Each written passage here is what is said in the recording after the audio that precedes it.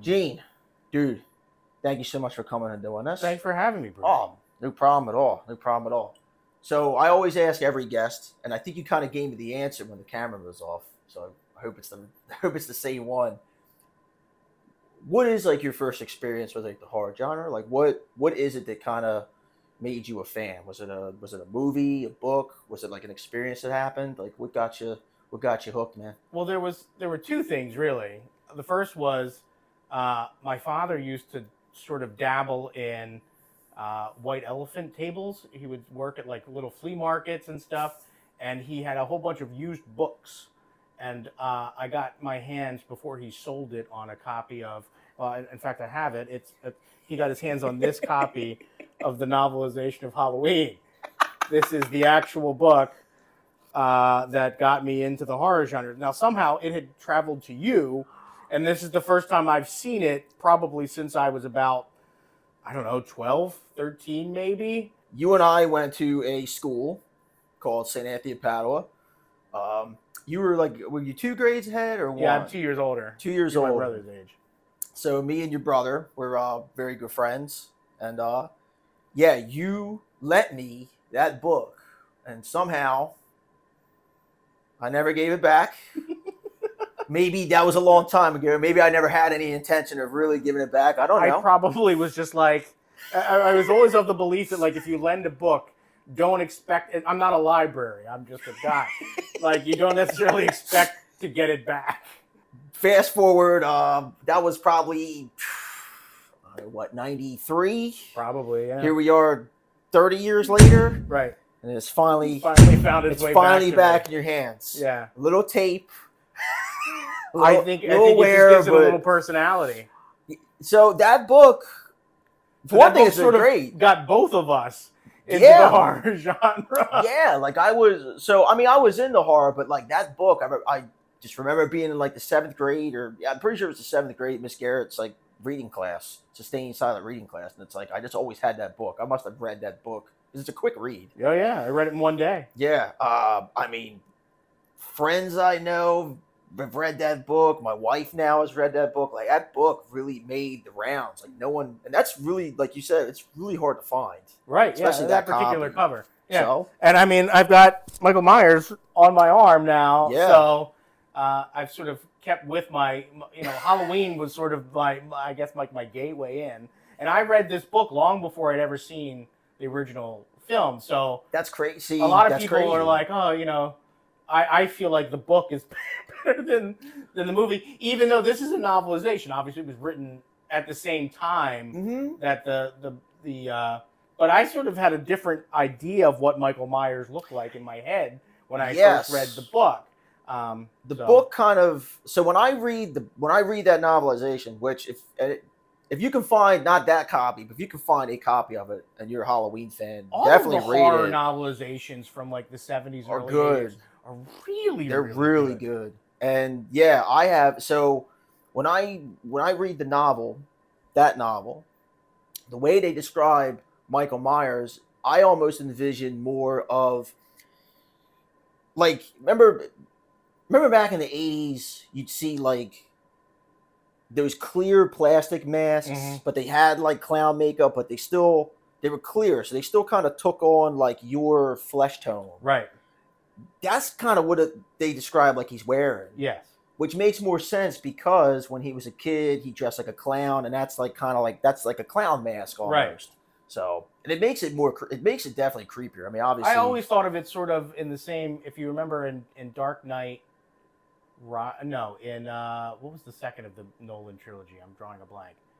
The Dark Knight. The Dark Knight, with the sort of the clown make. The real roughed on. Oh, you're talking about the actual clown mask? When they robbed the bank in the very beginning. I always thought it was something more like that, but just with hair.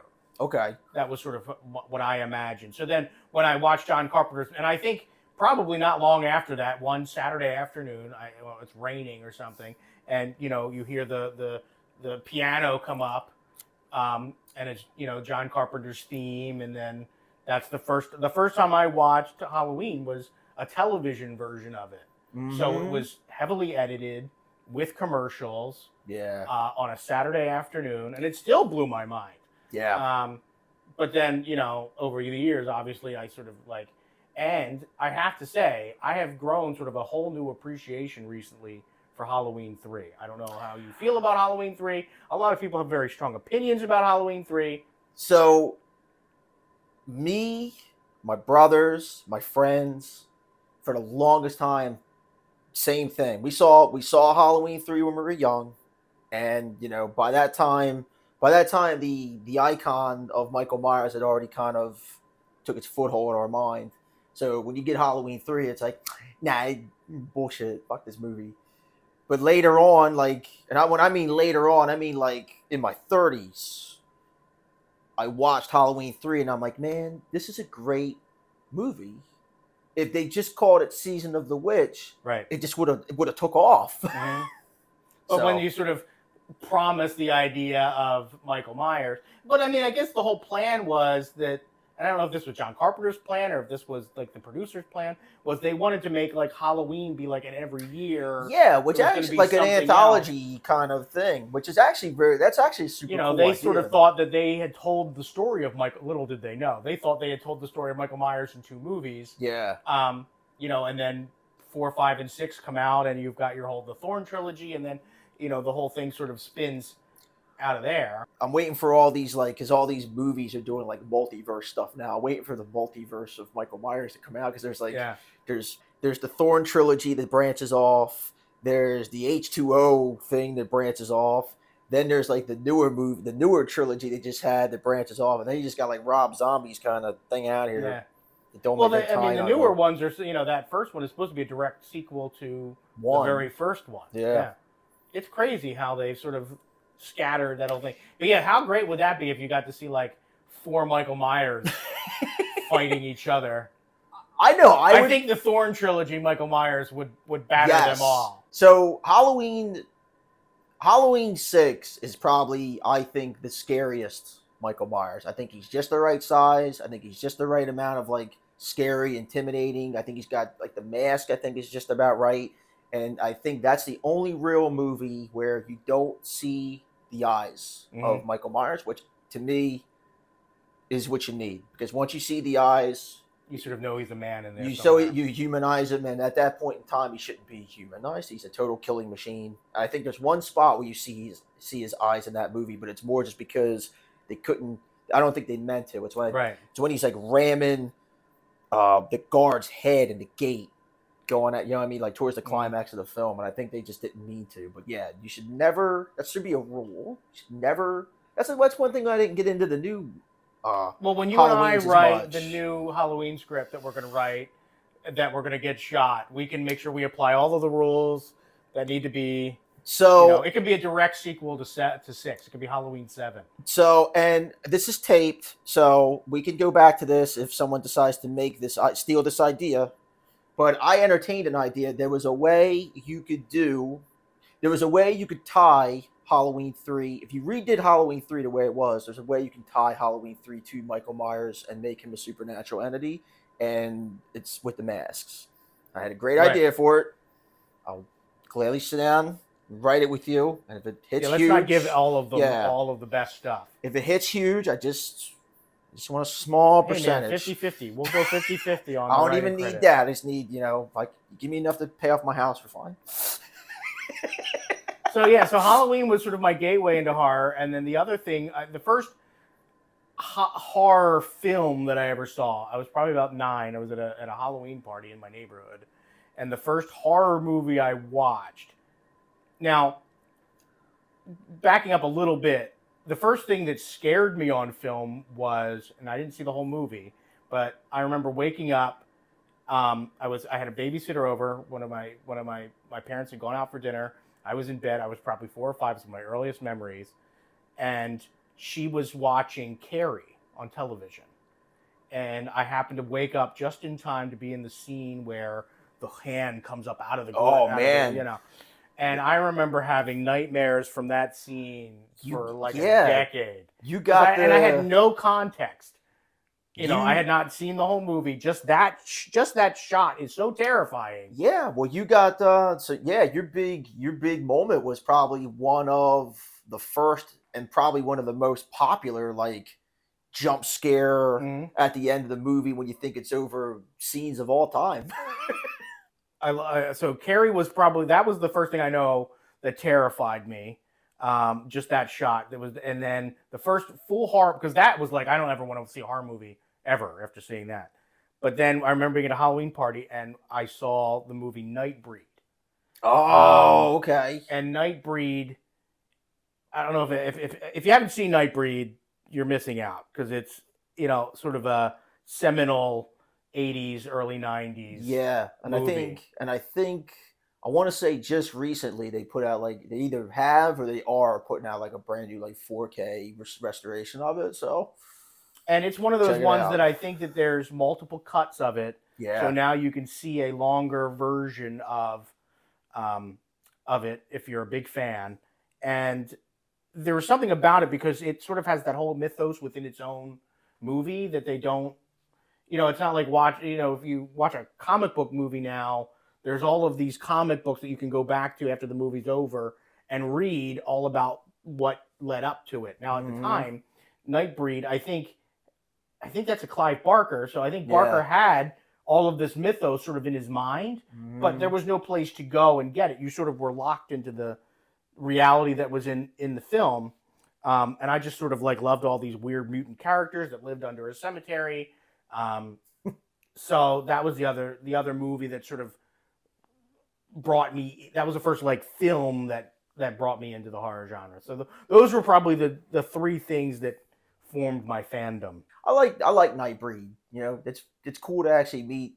I don't meet too many people that are like, oh yeah, Nightbreed, because it's like an acquired taste that movie, but it's a really Yeah. great movie.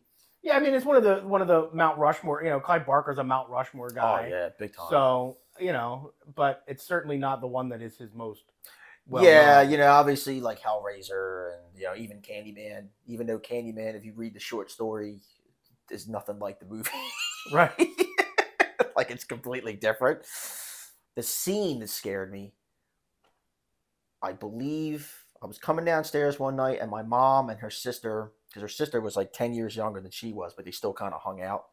So we were all in bed, and I came down to get a drink or something like that. I think I was like 6 years old, maybe five, and I walked down right at the scene in. They were watching Friday the 13th Part Four, Mm. and I'm pretty sure it's where he. I don't know if it's the mom. No, you don't see the mom's death on screen. I think it was one of the twins, where he's just chucks her out the window. So I come down, I see this scary guy lightning and just throwing this woman onto a car. That'll do it. That's like the scene that like just scared it, with like, what are you guys watching? Right. But the movie the actual first horror movie I watched, and then my parents let me watch, and I think they kind of let me watch and teach me a lesson. Was Poltergeist 2.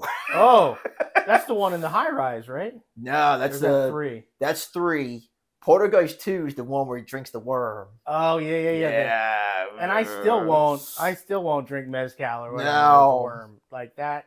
That will do that in. That sort of ruined that whole No, yeah, that type guy. of liquor for me. So even like that movie, he's like, oh, whatever, Poltergeist 2. I'm like, yeah, it scares me. I was like traumatized. I was seeing that worm monster in my fucking dreams at 7.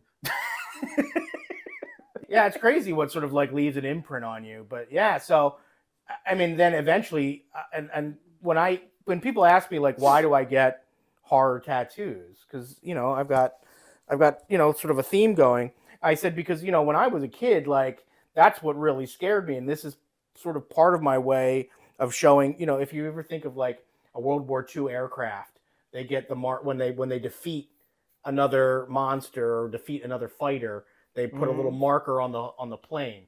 So as I've defeated different monsters, I sort of put them on my body to show that I've thwarted them. Well, that's actually pretty interesting and pretty cool. I mean, that's a cool take on the tattoos and like your take on horror and these. I see Freddy and Michael Myers, like obviously the big guys, the big icons. Yeah. The idea was to sort of have my own little Mount Rushmore on my arm. Like me, I have all the Universal guys, and part of the reason why I have all the Universal guys is because I don't know. It's like when I was a kid, kids were into. I mean, I was still into superheroes and GI Joe and all that stuff, but there weren't like 4-year-olds like running around like yeah Frankenstein and stuff like that. At least not any that I knew. So I was like, I was kind of like an outsider, and I don't know. It just make the plus. It just makes me feel like my childhood. You know what I mean? It's like a good time of my life, and horror's kind of. I owe a lot to the horror genre because the horror genre is like the friends I have and the people I meet and the interest I'm in that make me unique. And my wife's real big into horror. That's kind of like the what got us like together. So like I owe a lot to like my life to like the horror genre. That's kind of why I like doing the show too. I like bringing people on and kind of sounds corny, but I don't know, kind of giving back to it in the way I can. I feel like people outside of the fandom don't understand how much being a horror fan is really like a bonding sort of thing. Because the same way, like a lot of my best friends, a lot of the best relationships I've had in my life are all sort of come out of, because like there are very few things that you can get so minute and so detailed about. And everybody, there's so much to sort of love about horror. And everybody is scared by different things. So it's just always fascinating to talk to people about what is it that got you, what is it that scares you, what's the things that are in your nightmares, and then you sort of feel like you've sort of created your own little team against the dark. That's fucking cool. Fucking cool way of looking at it. And you're right. You're absolutely right. I'm not a big Saw fan, but I'll sit there and talk to a Saw fan, and it'll be an awesome conversation. It would just be fucking cool. And that's the thing is like everybody can sort of, there's so much stuff that you can sort of embrace and be really into. Like not everybody's into slasher movies the way that I am.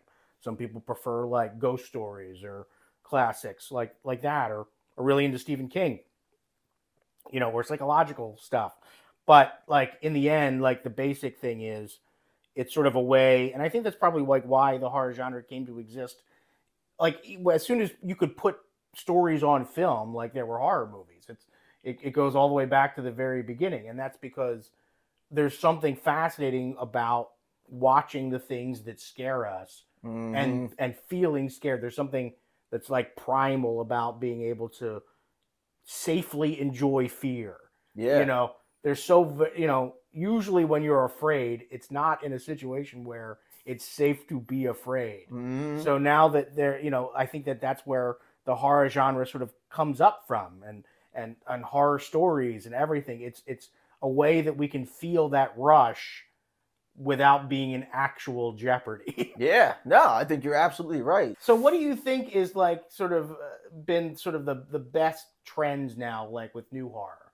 I mean, because I feel like horror is very, very different now. I feel like we're sort of in like a whole nother, there was the classic Universal era, then there was the sci-fi era, then there was sort of the 70s, like the Hammer film sort of era. Yeah, like that Gothic era. Slasher.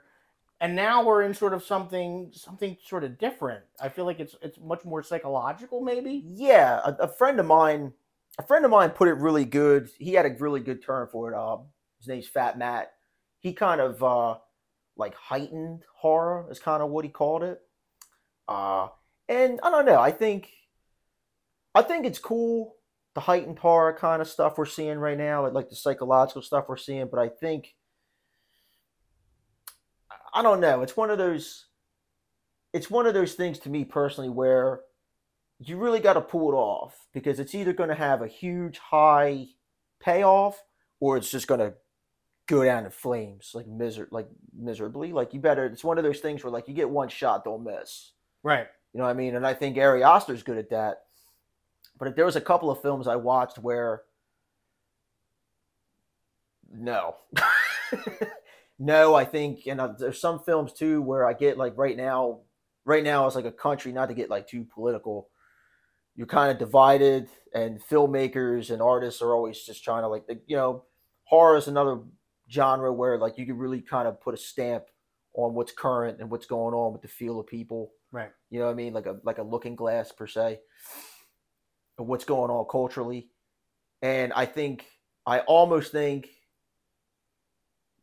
too many people are trying to do that, which is good, but they're doing it at the cost of an actual good story and characters. Exactly. You know what I mean? Like, I think, like, you can have a great message, but if you sacrifice characters that are worth caring about, that actually, another thing's like good dialogue. Like, there's a lot of movies now, even beyond horror, that like the dialogue is just not good. I need to care about these people. So when stuff does happen, which we'll get to Stephen King because he's great at that, you need to actually give a shit about the people. So when the stuff does happen, bad things probably, that they matter.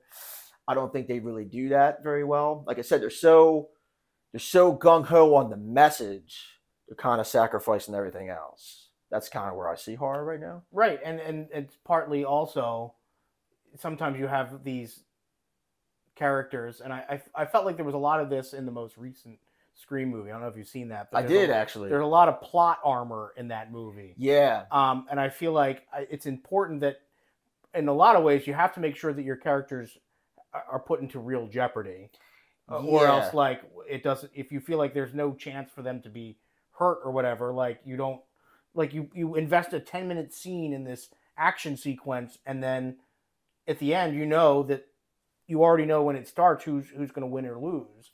And that this character can't get hurt, so you're less invested.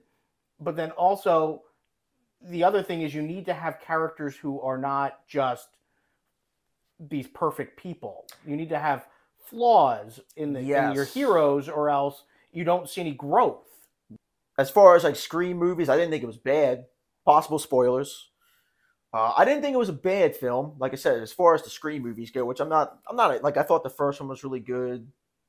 I thought the fourth one was great. Mm-hmm. Even though they tried to really throw you off, I thought it was kind of predictable at times. And like you said, your character, and that's another thing too, talking about like new horror stuff. It's either they're too perfect, and right off the bat, if they're too perfect, they're not relatable. Right. You know? So yeah, I definitely agree with that. That and with the new Scream too, it's like I like when horror franchises like pay homage to the ones that come before. I do. Sometimes though, I think they maybe do that movie. I kind of think they do it like a little too much, and I also think I didn't see Part 5, but I heard about Part 5, and I heard what they were trying to do with Part 5, and then like to actually see like that play out in Part 6, you're just kind of like, I don't really like that. I think right. Those characters in the first movie are dead. Let them be. Right.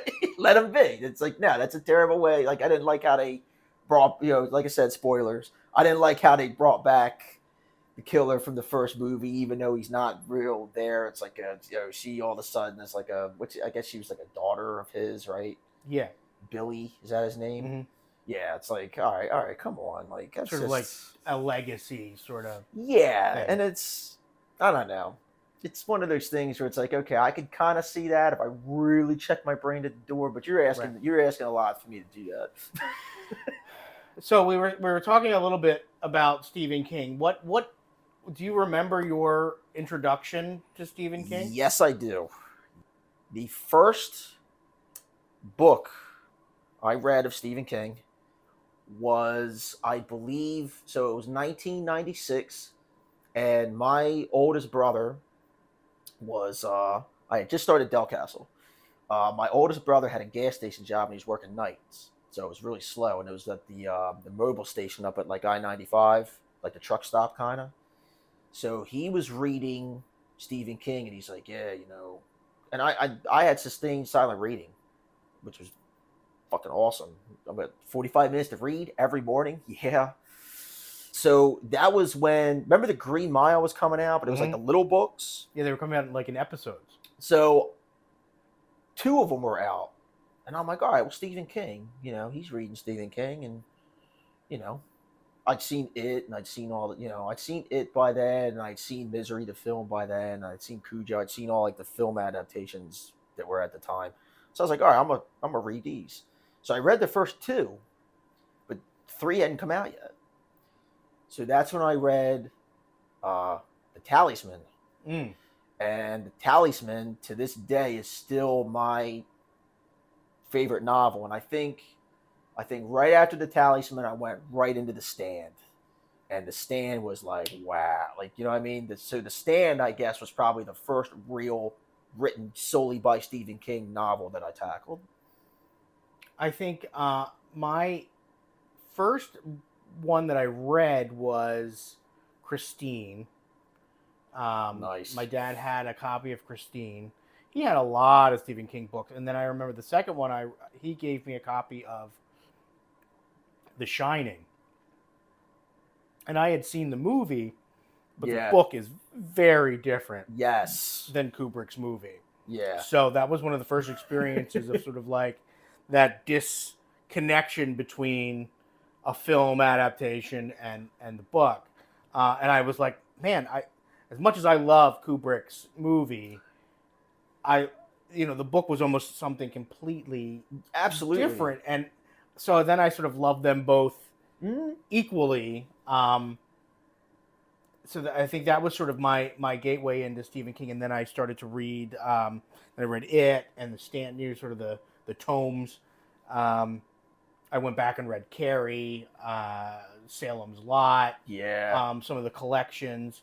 I still think one of my favorite Stephen King stories is, I think it's in 4 Past Midnight. It's the one called The Library Police. Yes, Library Policeman. Yeah, about just the guy, if you turned your library book in late, that sort of hunted you down. And I always thought that, like, what a terrifying idea for a monster. Mm-hmm. Some of his short stories are great. There's also the one with the tiger in the bathroom. Yeah. What's that? I want to say I think that's in Skeleton Crew, maybe? Either Skeleton Crew or different seasons. I get those two mixed up. Yeah, I think that one's like one of the first stories in Skeleton Crew. And it's really short, but like that was one of sort of a master class in sort of like sensory descriptions. I remember, you could really feel being in that bathroom, you really see the tiger just in there, just because it's sort of a strange concept, but like Stephen King just has this way of being able to transport your mind wherever he wants you to go. He does. Stephen King, to me, so I read, like, that first year when I had sustained silent reading, and I got on Stephen King kick bad. I was reading every Stephen King book I could get my hands on. My favorite book of short stories of his is Night Shift. And I remember reading Night Shift, especially like I Am the Doorway. Mm-hmm. To me, that's like the most. It was almost like a rated R version of a Twilight Zone episode, and I fucking loved it. But my favorite Stephen King short story of all time is One for the Road. And when you read One for the Road, and it's cool because I'm pretty sure I read Night Shift like right after I read Salem's Lot, and obviously One for the Road is very tied to Salem's Lot. Mm-hmm. And it's just such a cool story because I remember I can just envision myself in that bar and this guy coming in. It's like, oh, I'm broke down. I got my family in the car. I'm sure, buddy, man, no problem. We got you. Yeah, I'm right by the exit for Salem's Lot. What'd you say? Right. Yeah, Salem's Lot. What's the problem? Oh, fuck. Like, it's so cool because, especially if you already read you know what I mean? Like, you can already feel like, oh, dude, come on. All the places, you're sitting there reading. It's like all the places you had to break down, you dumb motherfucker. Well, I mean, and that's sort of the other thing.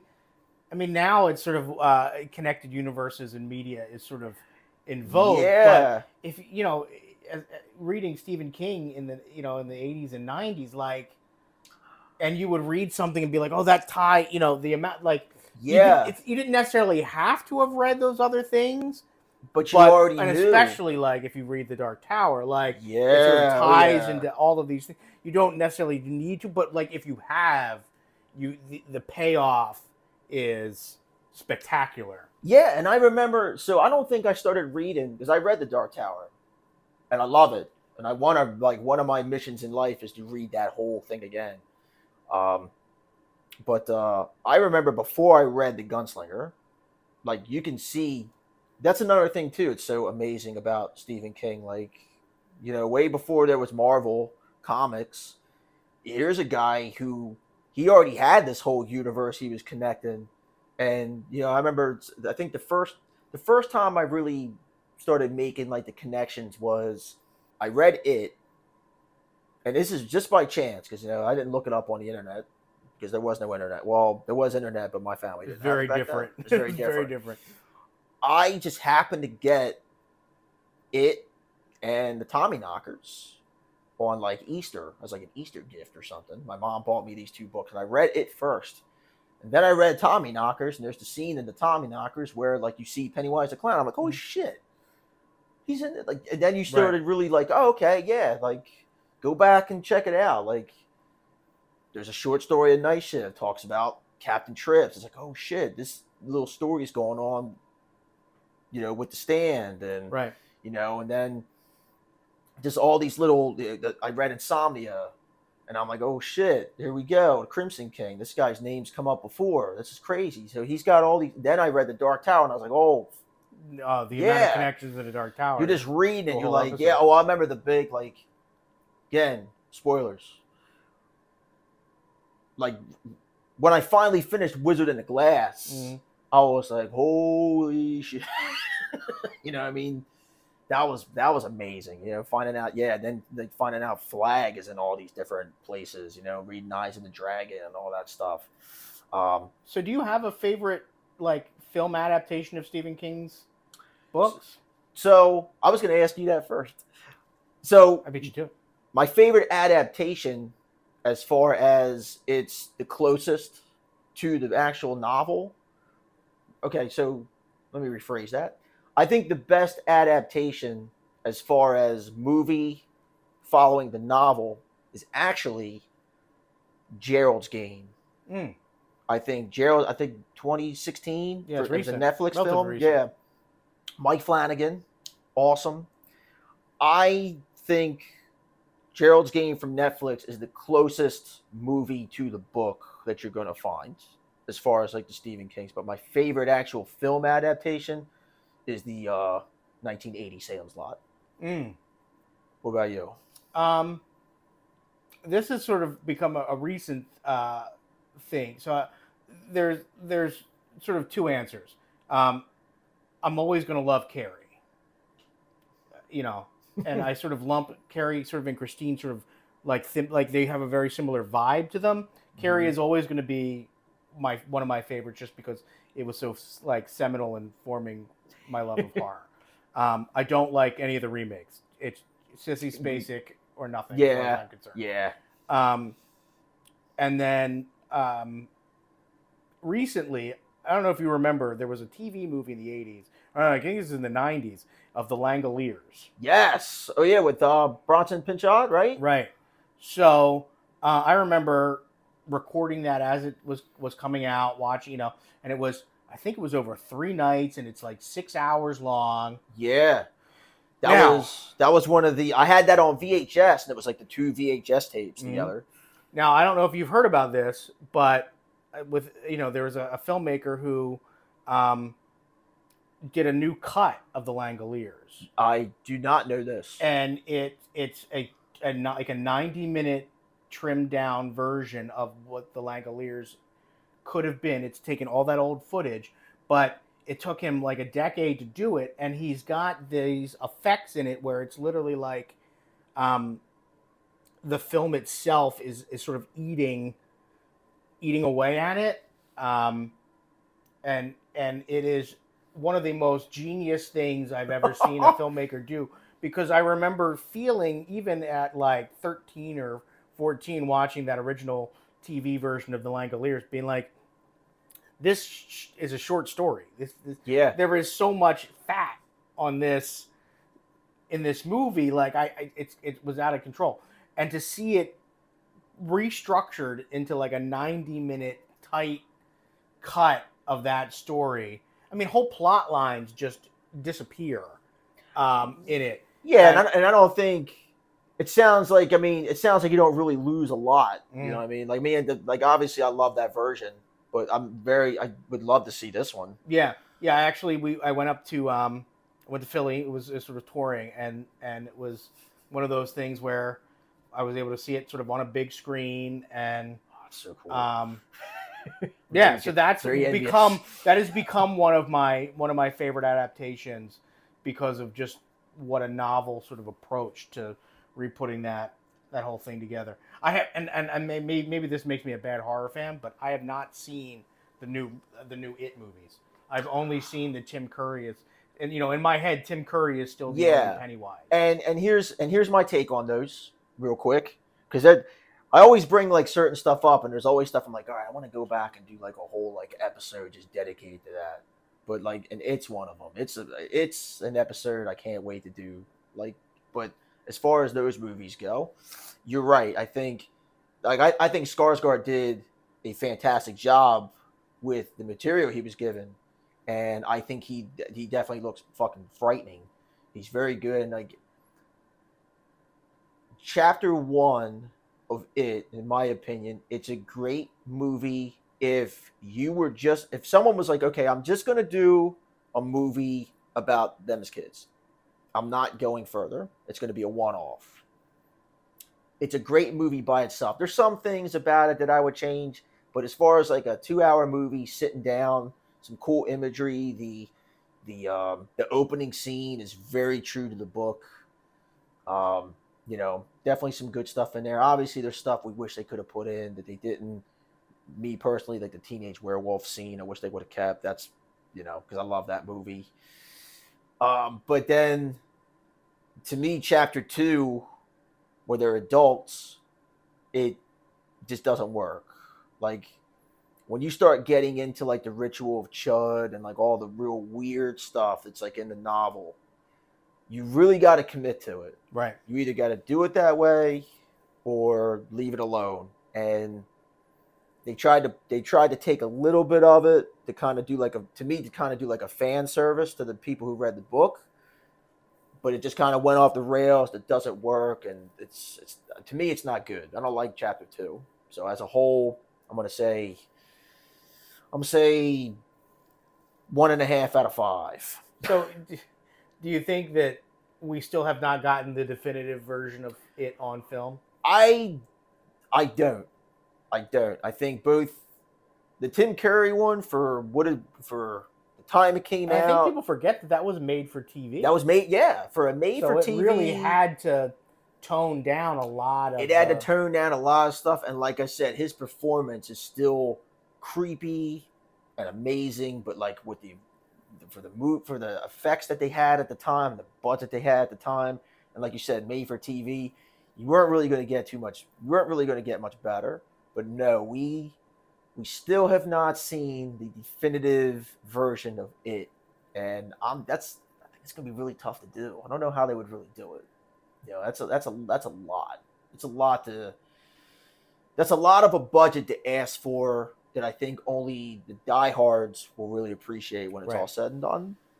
So the reason we're even talking about Stephen King is I have the opportunity to work on a stage adaptation of Misery. So I don't know if you had the chance, because it was on Broadway for a while. I did not. I didn't. Like I said, hold on. I know they did a stage version of it. And I think wasn't like Bruce Willis playing the part of Laurie Metcalf. Yeah, I did. I actually did see that. I don't know how was that recent. I think it was like 2014, 2015. Okay, yeah, not too well.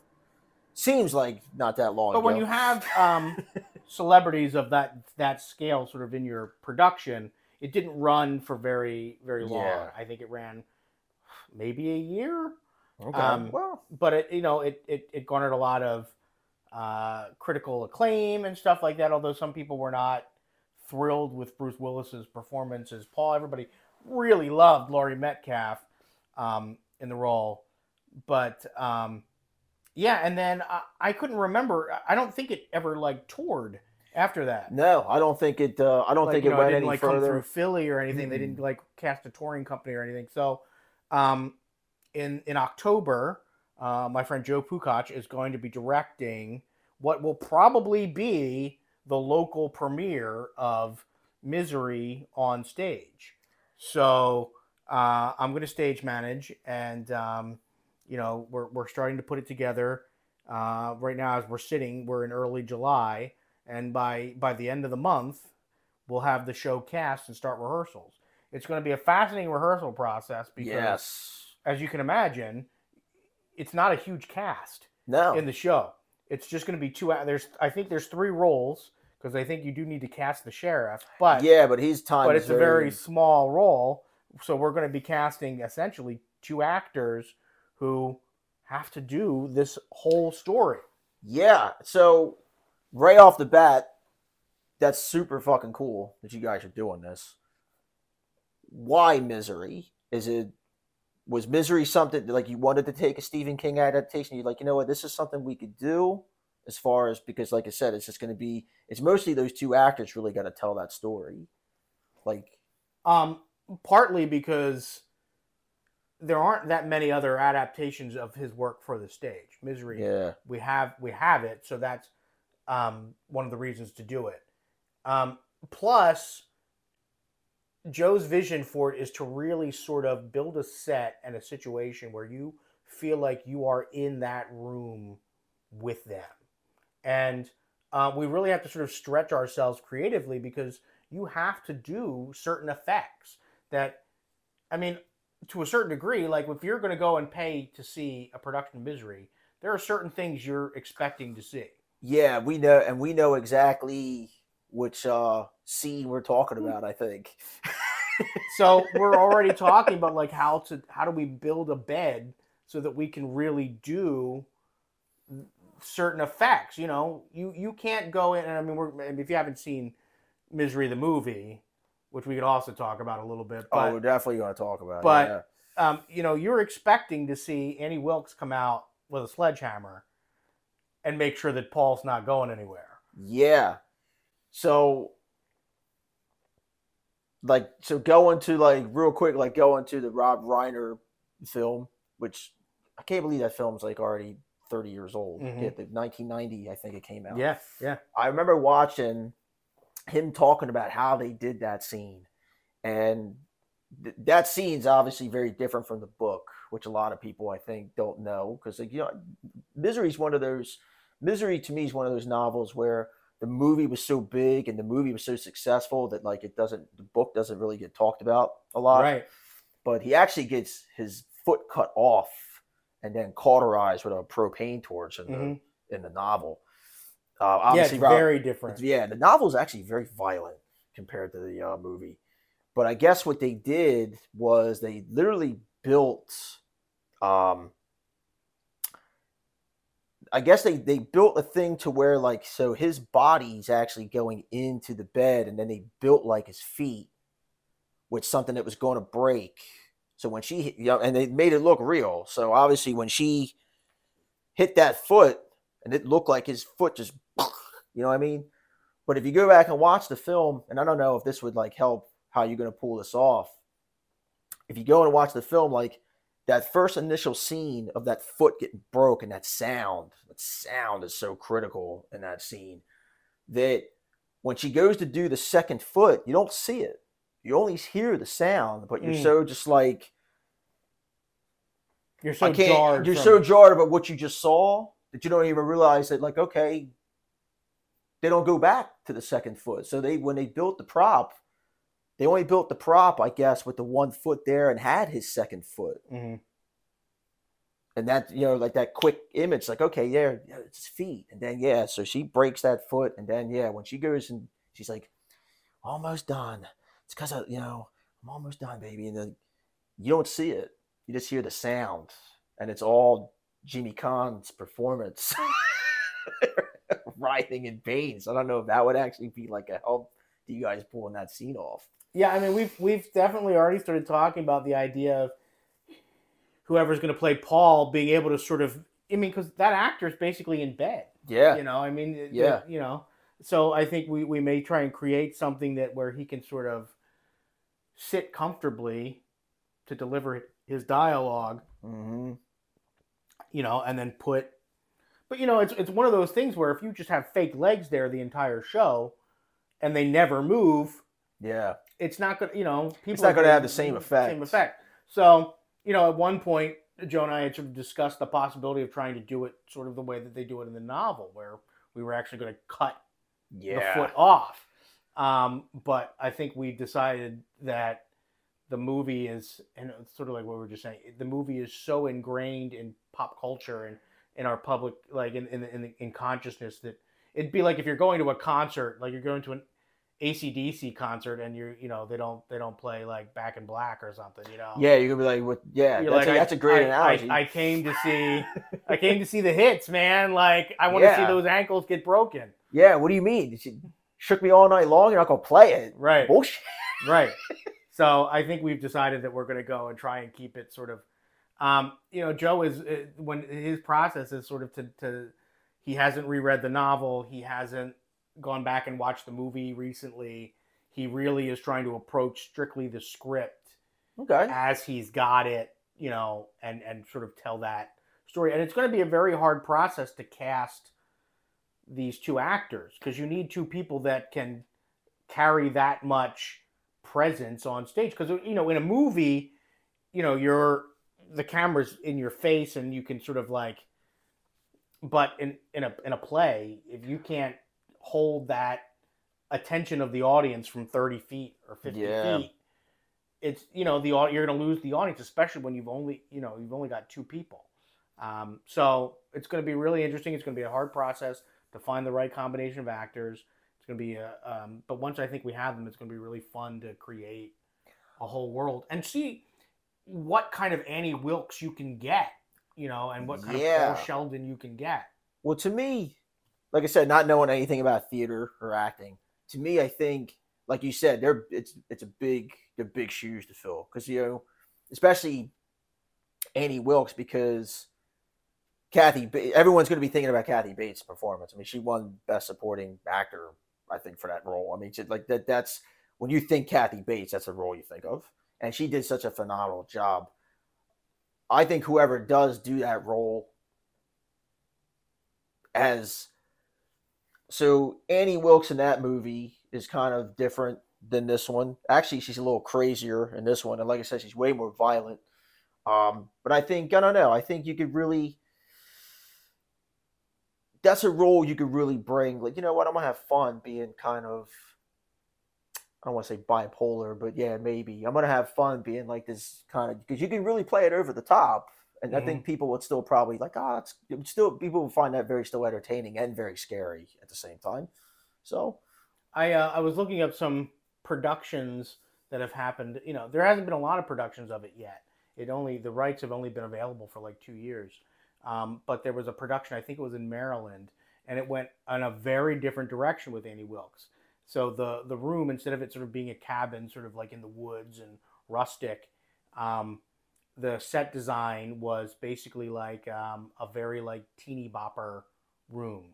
So it was bright, lots of like, it was a lot of posters of Paul Sheldon's work and stuff. That's a pretty cool. And then Annie Wilkes was, she was very prim and proper and sort of much more of the modern obsessed fan. So, I mean, I'm sure that you have to deal with this with all of your obsessed fans. Oh yeah, okay. So yeah, that was the.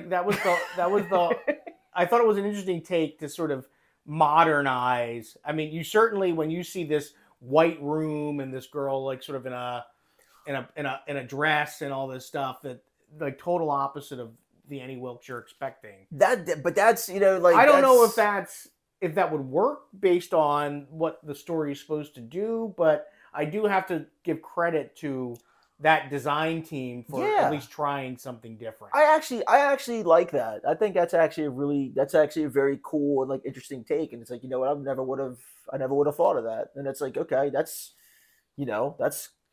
kind of scary. Yeah, it's certainly a way to go. It's certainly a way to go. I definitely think like if you walked into a room and it's like you're everywhere, it's like, oh my God, I love you. You definitely would be very scary situation. Right. So I think that's cool. That's really cool. Yeah, definitely kudos to them. And So do you like the film adaptation of Misery? I do. I actually really do like the film adaptation. I remember this. So I read Misery. Um, I read Misery later on. Misery is one of the few. So I think there's only a couple Stephen King books like left for me to finish, and I think I've kind of purposely like slowed down. I almost don't want to read them all. You know what I mean? Right. And I still get the new ones that come out. So Misery was kind of like, I want to say I've read Misery probably for the first time, probably in the last 8 years. And yeah, I remember, and it was actually kind of tough because the movie was so good, and I was such a fan of the movie already that when I was reading the novel, I was kind of more comparing Hmm. things to the movie, which is not very good for it's not good for the enjoyment experience of the book. But I do remember the book being very, I don't know, it's way more violent. Um, the Annie Wilkes character is a lot more like frightening in the novel because it's such a darker character in the novel. I definitely I think they focus. Stephen King's very descriptive, which is very good, but sometimes can be a lot. You know, being a Stephen King fan, it can be a lot sometimes. And I think in the novel you get more. You know, so in the movie, the Misery character, why she's so obsessed with Paul, they touch on just enough to give you the idea. The novel touches more on, they delve really into that character a lot and how he's literally writing to stay sane.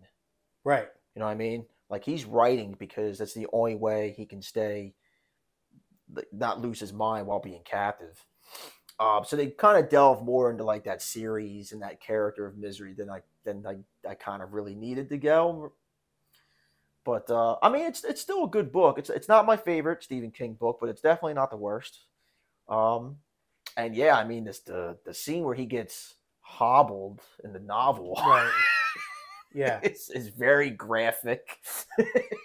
It's very good, and the sheriff too. I mean, you read the novel, right? Yep, I've done both. Yeah, I mean, and like you, I read the novel much more recently, and it really is hard. I mean, I guess credit to Rob Reiner. I mean, like that Yeah, movie imprints on your. It's very hard to sort of. You have to really actively try and forget. I mean, because it's very hard not to see Paul Sheldon as James Caan. It's very hard not to yeah, see. Maybe that's why on Broadway they went with somebody who was so physically different from Kathy Bates with Laurie Metcalf, because they're so physically different that maybe you're hoping that the audience will yeah. I sort think of like that's let that idea of Kathy Bates go.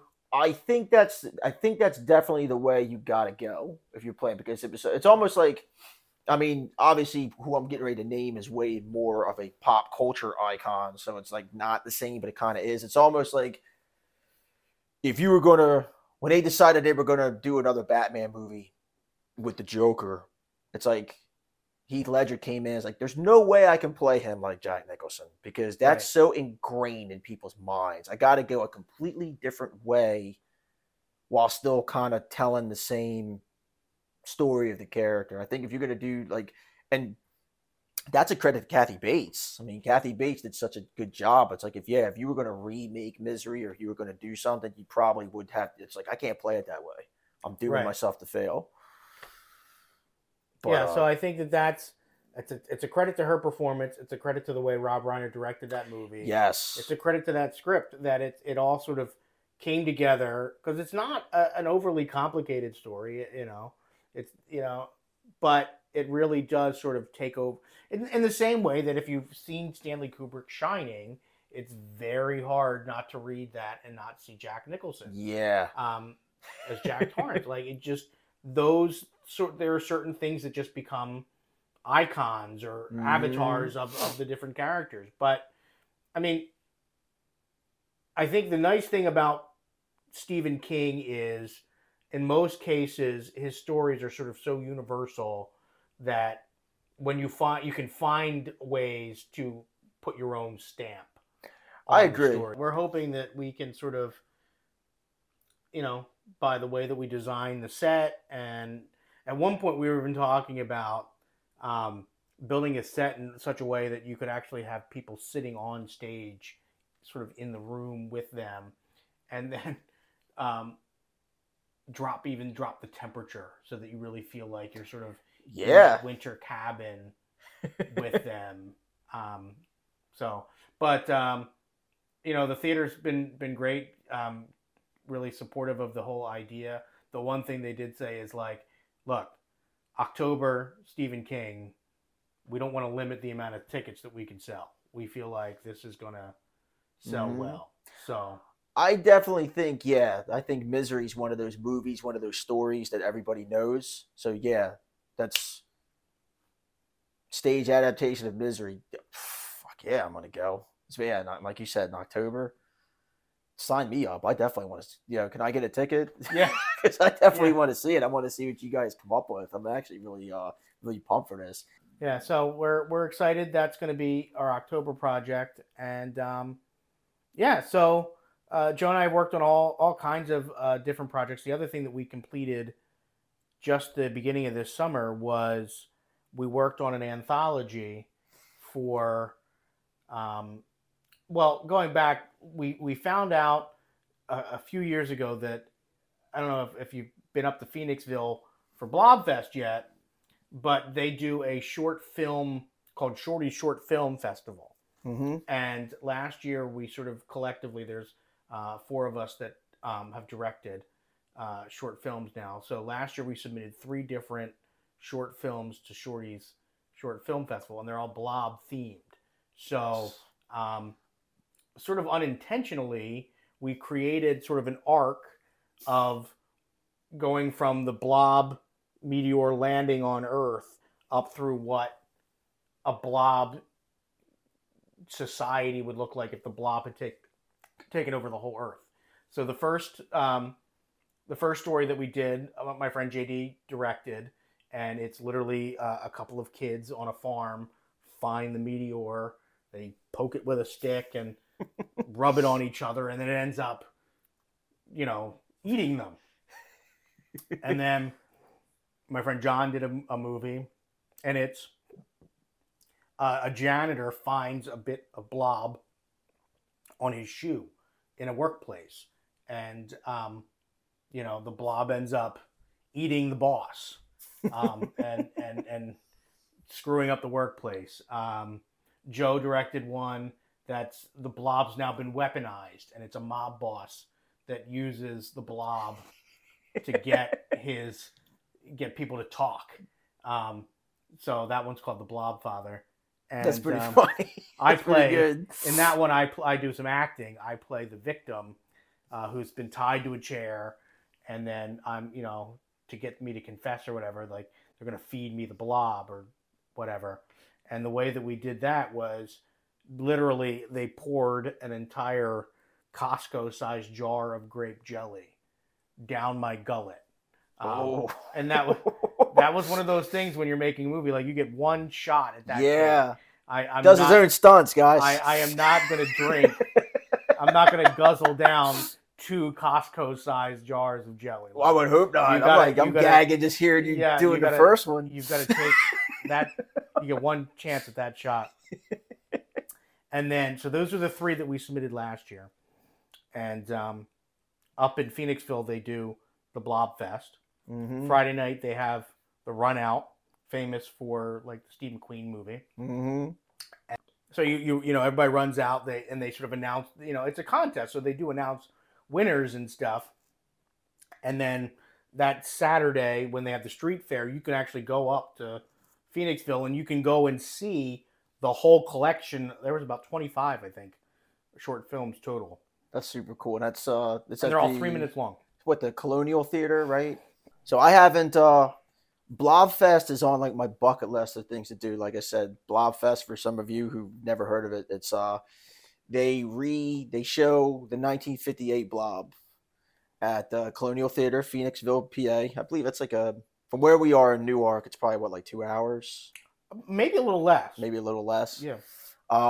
So they show the Blob, and then they do the famous run out scene. So how because I know that that's kind of, it started out, they would just kind of do the anniversary of the Mhm. Blob movie. That's really cool. They started doing like the short films and like the street fair. I believe a friend of mine, Sarah, is actually doing the street fair this year. Well, it's sort of grown into a real celebration of horror Yeah. fandom and sci-fi fandom. Hmm. Um, so they show the older one. I know some years they'll show the remakes. They'll sort of show other films that were made right around the same time. Uh, there's usually some sort of a celebration of Steve McQueen's work because he was in the original one. They'll have original props and stuff from the movie. I Yeah. mean, and you're in that same theater where it was shot. I mean, you're literally in the room where it happened. And I've actually been, so I've been in that theater one time, and so it was a couple years ago. They found I want to say they found a 12 millimeter or an 8 millimeter version of Suspiria, Mm. and they were basically taking it like on tour, and they showed it at the Colonial Theater. So I got to see Suspiria in that theater, but I've never. Blobfest is one of those things like I always wanted to do, and it just never seems like the timing never seems to be there. But I definitely want to go because I love like the Blob is cool, but I tell anybody if you've ever get a chance to see the 1988 versions to me, besides John Carpenter's The Thing, is probably the best horror remake I've ever seen. Mm. And I believe I can't think of his name off the top of my head, but I want to say it's the director of Nightmare on Elm Street 3. Did that movie? Oh, that's possible. I think. But very good, very good. But you're also, so, because this will probably air after Blobfest, you're actually going to there's other showcases where you're going to show these movies, correct? Yeah. So so this year, so we submitted those three last year, and then this year, sort of again, it was a lot of work to put together three of them in 1 year. Oh, yeah, I bet. But I had my script written, and I was telling you, I originally I was a human resources major in college, but I haven't actually worked a single day as in HR. I worked in radio. I was a teacher. I work in sales now, but I never worked in human resources. But I wrote a script that is an HR training film for now. The Blob is your boss. The Blob is now a corporate entity. He is Blob Corp, and he has HR professionals that are going to teach you how to interact with your now alien coworkers. that's actually like, I want to see these films. That's actually really good idea. The way that sort of it's scripted out is, just like if anybody who's ever had a job, you watch these training videos. Yep. Where it's like, welcome to your first day, and usually it's like, here's where your desk is. Well, in the Blob doesn't need you to actually fill out paperwork. What he needs is you to feed his collective consciousness. So it's how to hook yourself up to your collective consciousness so that we can drain you of your essence. And then it's specifically some things not to do when interacting with the Blob. So what the first one is, the employee kind of comes over to the Blob and is like, hey, can I buy some corporate secrets so that I can sell them on the black market for a huge profit? No. And the second one is the employee tries to sexually harass the Blob, and he says, maybe you could wear something a little more suggestive as the Blob. That's a no. And then the last one, he's literally poking the Blob with his finger. But yeah, I really would like to see you in heels. Yeah. Yeah, he literally leans over. He's like, maybe it's your job's on the line. We're talking. So, ideally, now that we sort of have this whole arc of like from the Blob landing as a meteor all the way up through it becoming your boss, taking over corporate America. What we've done is which would happen, yeah, if that happened today. I mean, come on now, it would just eat anybody in its way.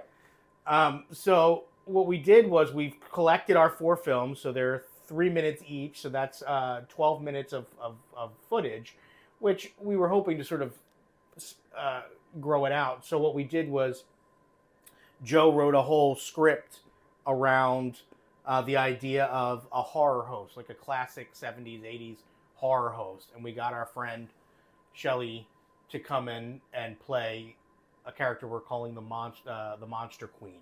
That's awesome. And so we created a whole laboratory set with coffins and skeletons and everything in a basement, and the whole concept is that the Blob is on her set, and she accidentally breaks the jar, and it escapes, and it starts to get on her, and as she's introducing each of the different films that we made, more and more. Yeah, so it she gets more and more covered until the final bit is literally all you can see is Shelley's face. All the rest of her has been devoured by the Blob, and it's just her face in a pool. And the way we did it was literally, we didn't CGI it. It's all practical effects. We built a false floor, cut a hole out of it, dropped Shelley underneath of it, pulled her hair up through it, put her clothes on it, covered it in Blob, and there you go. Like we really sort of, we are firm believers in doing everything with practical effects. So are you still a big collector of physical media, or have you started to sort of downsize your collection? I started to kind of I don't buy as many movies as I used to. But I still buy movies. I buy a Blu-ray. I buy a 4K. If I have a DVD and they got a new edition coming out, I upgrade it. But I stuck to I used to buy Marvel movies and oh man, I want a new copy of Tombstone. I'm getting that, or this collection's coming, I'm getting that. Now I've kind of okay, I'm just kind of keeping it to horror movies because they're the only ones I really go back to rewatch. But no, I still buy physical media stuff. That will probably never. Once I got to start getting rid of my 4Ks for 8K, yeah, I'm quitting. Well, they say that we're sort of getting to a point where we've gone beyond what our eyes can even detect. Yeah, technology is now exceeding what we can watch on a TV at home. We would even be able to tell the difference. There's no I have a 4K TV. I just got a 4K player because I was collecting all of these really great horror editions of 4K movies. Yeah.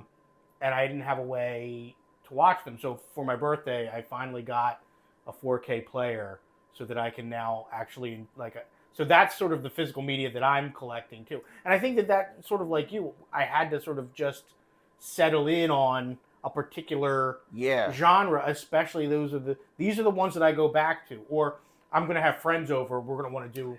It's always probably going to be horror themed. Exactly, and I'm the same way. Like if I'm having friends over, usually it's around Halloween time, and it's horror stuff.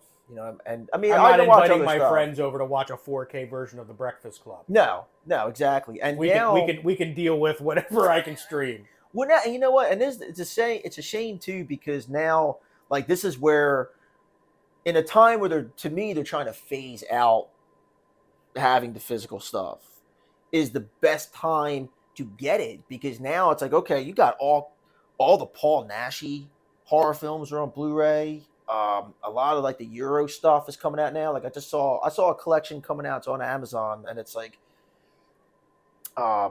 I forget the other films that are in it right off the top of my head, but one of them's Lady Frankenstein. All the Italian horror movies are coming out. A lot of the Giallo horror movies are finally coming out on nice Blu-ray copies. It's it's sad. It's all the time where they want you to stream all the really good stuff we couldn't get good copies of. Now we can. Right. Well, that's the thing, is because I'm sort of two minds, because there is a certain part of me that's always going to love to see, especially that 70s stuff. I want to see it on film. I don't want to see digital. It's clean. It's at home, but I will travel to see. We were talking about Suspiria. I went and saw that in Philadelphia. Yeah. When it came out on film, and the print was beautiful, but it was one of those weird things where they had a new version of the subtitles, but it was a new translation, but it was on a separate track, so it was being projected separately. and they kept having breakdowns Oh. with the projector that was doing the things. And the crazy thing is, I hadn't seen the original Suspiria. It's only been like 4 or 5 years since I've seen that. I had not seen that growing up. Yeah. And I mean, just the first time you see some of those Italian horror movies, the way those directors visually told their stories, it is like it opens up a whole new door Yes, it in the does. genre.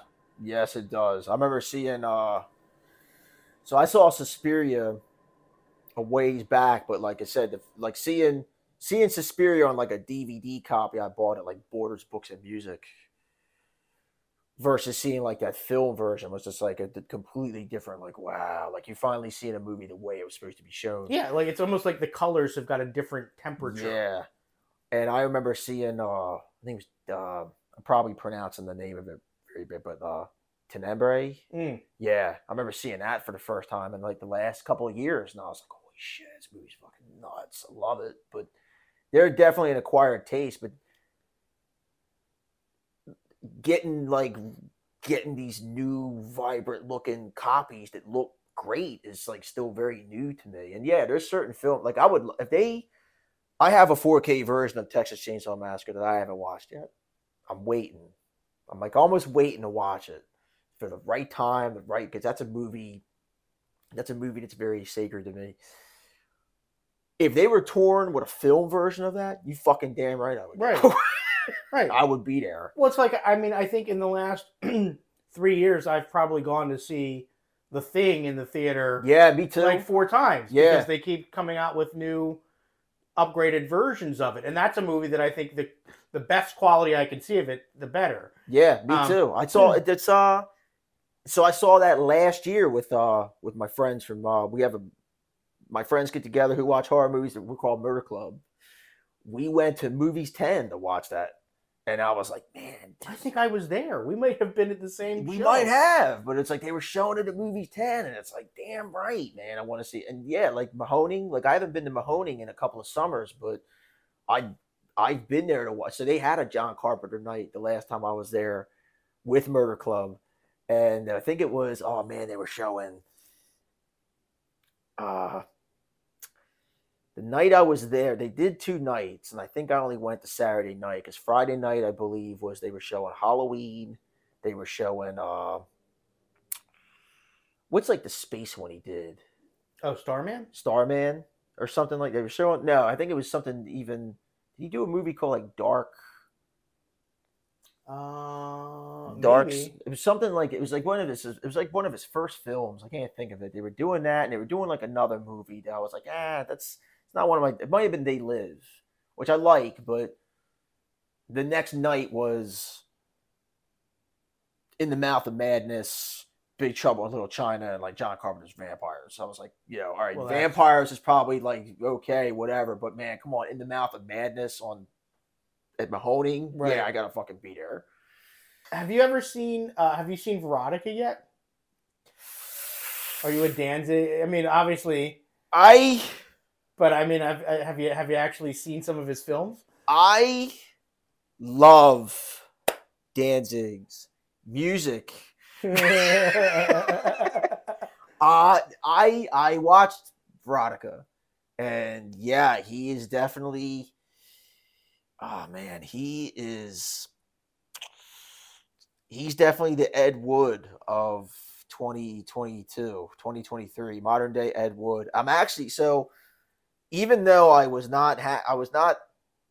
entertained for all the wrong reasons with Veronica.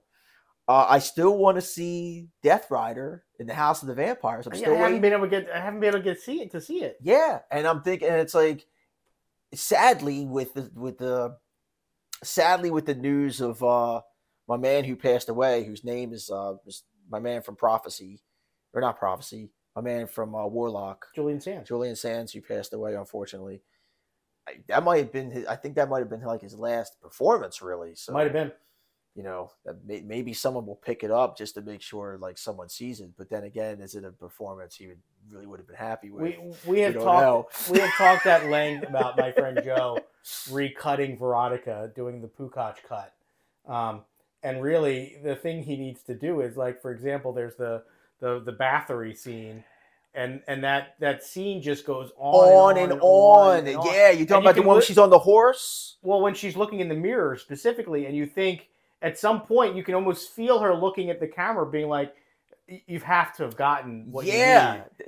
And they just keep rolling rolling and rolling. They keep going. And yeah, I remember like being with my friends watching it. And I'm in my mind, I'm just like on my couch. I'm like, and if you've seen any other horror movie, like you can feel naturally like this is where you should go on to the next scene. Like I'm yelling at the TV, cut. Like, what the fuck are you doing? Yeah. Yeah. And he just holds that shot for minutes. I remember like, oh man, I saw some reviews on, they used to call it arrowinthehead.com, but I guess now they just call it joeblow.com. Mm-hmm. But I remember like it coming out and I'm like, finally, I'm going to be able to watch this movie because it was the same thing. It was like he made it and then it seemed like a long time had passed. And he toured with it, like through Philadelphia. A couple of my friends went up and see it, and they said that it was a weird vibe in the hall when people went to see it. I forget what theater they screened it at, but Danzig was there. Yeah, I remember hearing about that too. And he said it was a weird mix of horror fans that are there because they want to see the horror movie, and Misfits fans that are just there to see Danzig. So I had a chance to see Death Rider in the House of the Vampires if I really wanted to. So a couple, like 2 years ago or maybe a year ago, Danzig was in Las Vegas, and it was 2 years ago because I was turning 40, and my wife was like, I'm such a huge Danzig fan, and he was doing the whole second album, which is my favorite album of all time, and he was going to do it in its entirety just for that show. And I was like, man, if only I could go. So she got Vegas tickets and got for the hotel and got where it was going on, because it was like a 3-day like festival thing. And he was doing something similar where he was going to have like premiere that movie, sit down, have like a Q&A. And I was like, man, if we get there, we could maybe go. We could maybe go and see it. But then I was like, I don't know. Nah. I kind of was like, nah, it's going to be a lot, like getting to Vegas and getting to a hotel and going to do that and all this stuff. And then I don't know how good the movie's going to be. Yeah, it's one of those things where it may be it's a modern masterpiece. I don't know. It could be, as good as, I don't know, Birdemic. I don't know. I don't know. I mean, I'm hoping. I am definitely going to watch it. It's not a matter of if; it's just a matter of when. If it was on Shudder tonight, I'd watch it tonight. Just because like I said, I want to see now. I want to see either how good or how bad this thing is going to be. And like I said, I mean, he's got some big actors in this one, right? Which makes me think like there's got to be something good in it, right? Because fucking Eli Roth is in it. So. I would be very remiss if we wrap this up before me getting to ask the question that I wanted to ask you. There was this whole possibility we were going to get a whole new Universal Monsters film verse, right? The Mummy was sort of the thing that was going to kick it off. Yeah. And it never really got legs. First of all, what do you think of that? And second of all, like, how would you have? I mean, I don't know of anybody that maybe knows as much about the Universal Monsters as you do. How would you have done it? Like, how would you have tried to link all that stuff together? Well, I think as far as like those films go, first off, that Mummy movie with Tom Cruise, I don't think it was a bad movie per se. I think that movie, for one, the advertising for that movie really did that movie in, because I feel like all the promotion for that movie was that scene of him in that fucking airplane with zero gravity, and I think people are like, yeah, okay, because it's actually a cool movie. It's actually a really cool like popcorn movie. It's leagues better than fucking Van Helsing. Mm-hmm. We all remember that was another movie where I was like, yeah, they're gonna get all these monsters together. It's gonna be cool. And it was complete shit. Right. It failed on every level. It failed on every level. The werewolves were cool, and the vampire brides were cool, visually, but that's just about all. I think if you're gonna, first off, I think if you're gonna do those movies and you're gonna take that approach, you need to decide for yourself as like the architect of it. Are you gonna make these action movies?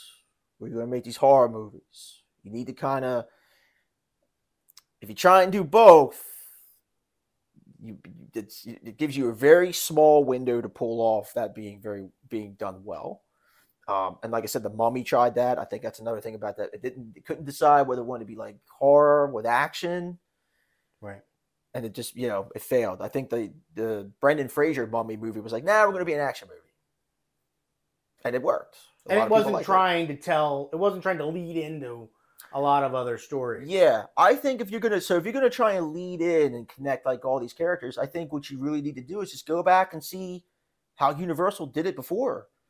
Because Universal, long before Marvel, Universal did that already. They took all their movies with the exception of like The Creature from the Black Lagoon and The Mummy.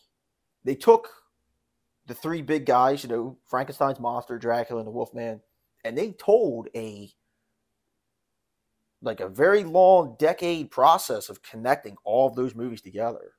And it was very, as far as like writing with those kind of movies, I thought it was really well done. I think just kind of go back to basics. Like why would they meet? What's the point? Okay, well, Frankenstein's monster is just a fucking cannon, an unstoppable killing machine cannon that you can point at your enemies and just boom. Who wouldn't want that power? Okay, well, throw that into like Dracula being like your big bad guy. Throw that into like the Wolfman looking for a cure. What's he going to do? He's going to look for Frankenstein, but with Dr. Frankenstein, that's the only weird guy. Right. And just that's how you like. It's real simple how they would do it. I just think they need to, if they're really going to do it and be serious about it, I think they just kind of from the get go be like, okay, are these guys scary, or is this action? And I think the other thing is you have to find a hook in for your hero. And I think the obvious thing maybe is to go with Van Helsing, but like maybe there are other routes to go. Maybe you make Victor Frankenstein the hero, or you could make the Wolfman the hero, or even maybe like a Dr. Jekyll. Yeah, I think you're on to something like making the Wolfman the hero, because I think the Wolfman out of all those characters is like the most tragic. Here's a guy who clearly is a monster, didn't ask to be a monster, doesn't want to be a monster, but has to live a life to be a monster. Like there's that right there. It just gives you, there's so much of a palette to paint a character, like a tortured soul character that you root for, you know what I mean? And you want to root for that him being your hero with that flaw would be a great take on it. And like I said, if you want to tell the story about like, well, how's he get wrapped up in this? Well, he's got a condition. Well, I heard there's this doctor who really delves in strange things. That could lead into meeting Dr. Jekyll, who then leads into meeting Frankenstein and like all kinds of stuff. Like there's totally such an easy, not easy because I'm not a writer, but like, there's such a way to do it. There's no excuse to fail like they have. I mean, that's just to me. I think it's again the same thing that like DC Comics, as far as their film things, have struggled with, is they look too far ahead. They're looking at the Justice League movie before they've even told a good Superman movie. Exactly. You're looking at the Universal Monsters All Meet Up movie before you've told a good Dracula movie. Like, it's important that each one of your pieces, the reason why Marvel worked is because Iron Man's a great movie. Mm-hmm. The first Thor is a great movie. The first Captain America is a great movie. So all of those things, you already cared about those characters, and the movies that you're seeing leading up to it were all really good. Exactly. How should we wrap? Well, I think we should wrap with Misery. Movie or book? Movie. Now, I am going to go also with the movie. I think this is one of the few. So this is one of the few instances where the movie is actually better than the book for me. They are very few and far between. I don't know about you. And I think maybe we both read the book after, and maybe that's coloring our perception a little bit. But Yeah. I think that it's such an iconic performance by Kathy Bates. That Yes.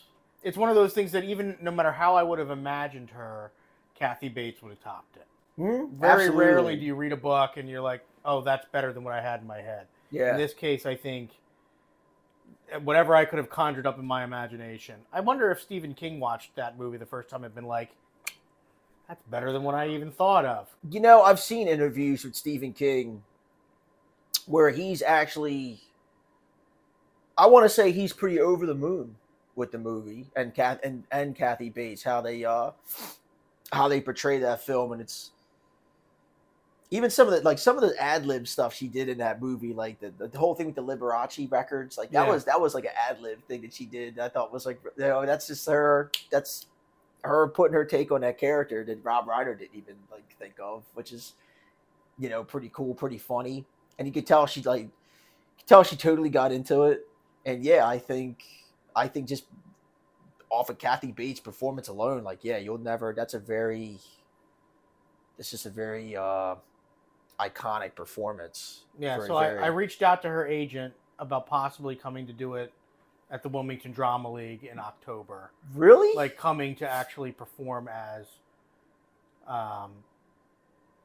Annie Wilkes? As Annie Wilkes. And her agent was like, you know, Miss Bates is not interested in reprising her role and lose my email address. So, well, that's a shame. So short of having Kathy Bates, I guess we're going to have to go to the drawing board and find somebody who's willing to. Well, and unfortunately, we can't pay anything than high fives and fist bumps. So. Well, I think, like I said, I think whoever you do get, like, as long as they don't try and imitate Kathy Bates, just try and take it their own way and have. Kathy Bates is clearly having fun when I watch that movie. I think that's what your actress needs to do. Just clearly have fun. And I think, have you been preparing your audition for Paul Sheldon? Are you ready to make your star turn as? I have not. I didn't. I have not. I mean, I'll audition for shits and giggles. Maybe I can be the sheriff. He's not in it that much. I think we're planning on yanking that sheriff across the stage too.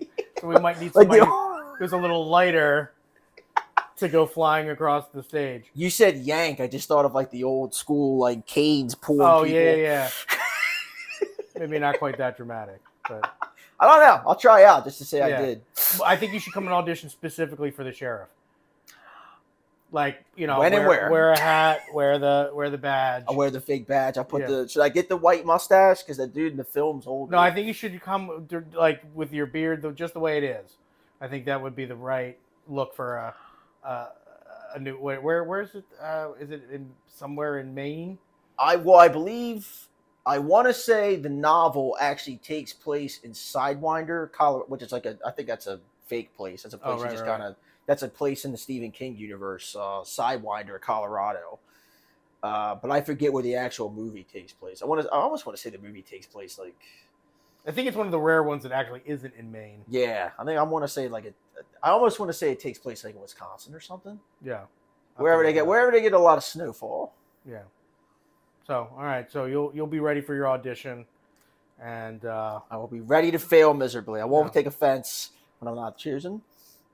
But you might be the only one that shows up auditioning just for the sheriff. So maybe your odds will be good. Maybe, yeah. Might put you in a no sheriff for this guy's situation. Yeah. I can live with that. So, all right, man. Well, that about wraps it up here at the Marvel of Horror. I want to thank Gene Zelak for coming by. Thanks for having me. Oh, no problem. And keep us posted that this fall, right? Yep, October. Yeah, October. Middle 2 weekends of October. Follow us at the Marvel of Horror podcast on YouTube and check us out on Spotify. And we will see you next time. Thanks for joining us, my friends.